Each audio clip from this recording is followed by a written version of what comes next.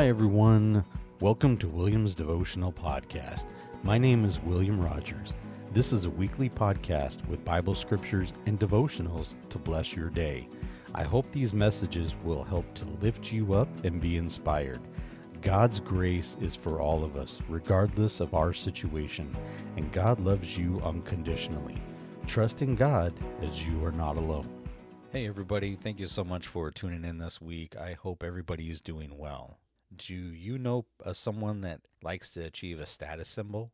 I'm sure we all know someone who gone through the life looking for to be a status symbol. So this week's message is titled Status Symbol from Galatians chapter 3 verse 28.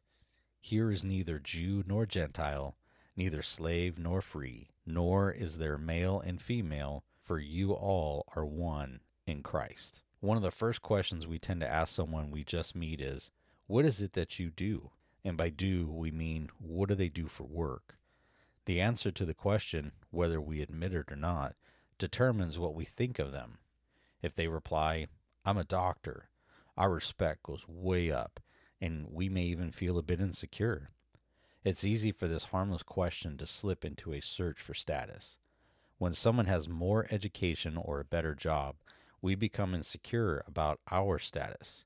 If someone has a wider network, we're left wondering about our status. Paul in the Bible writes to the Galatians, dismantles the major status symbols and positions of his day. For him, a slave is on the same level as a free person. A Jew is on the same level as a Gentile.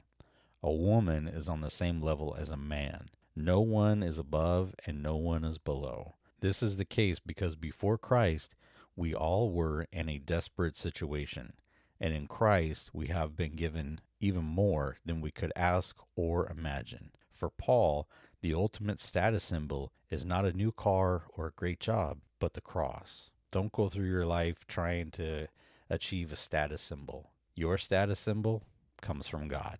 So let me pray for all of us.